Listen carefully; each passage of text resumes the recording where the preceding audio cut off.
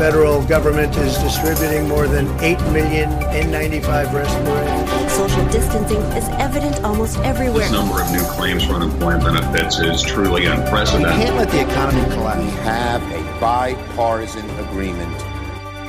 Here is your coronavirus update for Thursday, April 2nd, evening edition. I'm Jim Watkins. This podcast sponsored by GetTheTea.com.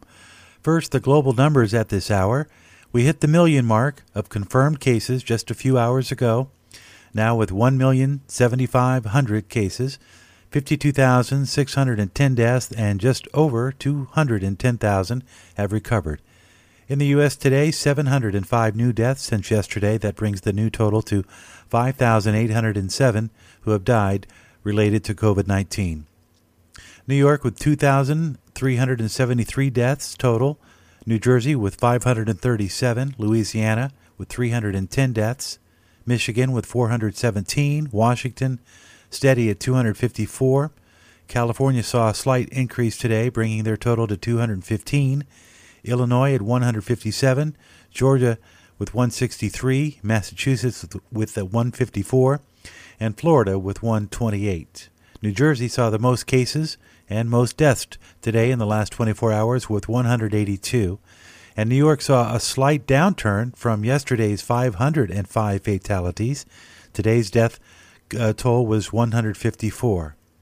Author and China expert Gordon Chang spoke to Charles Payne about the impact China had by concealing the virus and how this is indicative of how little has changed in the communist country. Chinese doctors in Wuhan knew that there were human-to-human transmissions as early as the second week in December. But China did not talk about this until January 20, when they had a famous virologist go on state TV, and there was no formal acknowledgement of that until the 21st, the following day. But in the interim, countries like the United States were lulled into believing that there were no community transmissions. And the World Health Organization on January 14th issued that infamous tweet saying that based upon the information from China, there appears to be no human-to-human transmissions. And that, I think, lulled a lot of countries into not taking precautions. I think the most important thing is that we've got to realize that the communist system has not reformed since the SARS epidemic of 2002-2003. Matter of fact, its behavior this time has actually been worse. And so we probably are going to have to reduce the size and volume of trade we have with China and the nature of our relations, because the only way that we can protect ourselves really going forward is to have less contact with China. I know people don't want to do that. There's a lot of reasons not to do it. But when you look at the epidemic potential and also some of the other things going forward, we've got to be really concerned. That was Gordon Chang, who spoke earlier today on the Fox Business Channel with Charles Payne. We'll take a look at the global picture coming up next as we continue. And a reminder that this podcast is sponsored by Life Change Tea, where they offer a full lineup of tasty teas and products that help your digestion and support a healthy immune system. GetTheTea.com. That's the website, GetTheTea.com. If you want free shipping, there's a promo code. It's Jim, J-I-M. Great teas and more at GetTheTea.com. Now looking at the global picture and countries listed by total fatalities at this hour.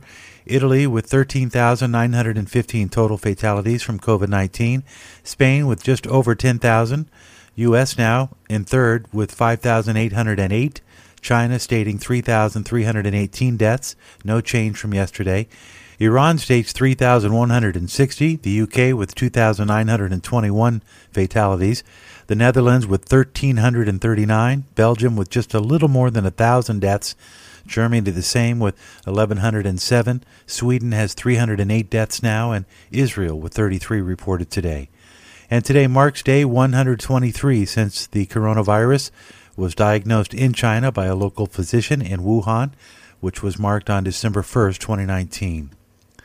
And in other news, passengers aboard 2 cruise ships that had coronavirus cases and deaths have been given the green light to disembark at a Florida port. The cruise line Holland America is operating the ships. Holland America says 45 passengers who are mildly sick will stay on board until they recover, but that it needs 10 people to be taken to nearby Fort Lauderdale Hospital for immediate medical care. And the Trump administration is formalizing new guidance to recommend that many, if not all, Americans wear face coverings when leaving home in an effort to slow the spread of the coronavirus. The recommendations, still being finalized as of Thursday, would be applying to those who live in areas hard hit by community transmission of the virus that causes COVID-19. For up-to-the-minute numbers and breaking news, follow us online at candidlyspeaking.net. This podcast sponsored by GetTheTea.com with your coronavirus update for Thursday evening edition. I'm Jim Watkins.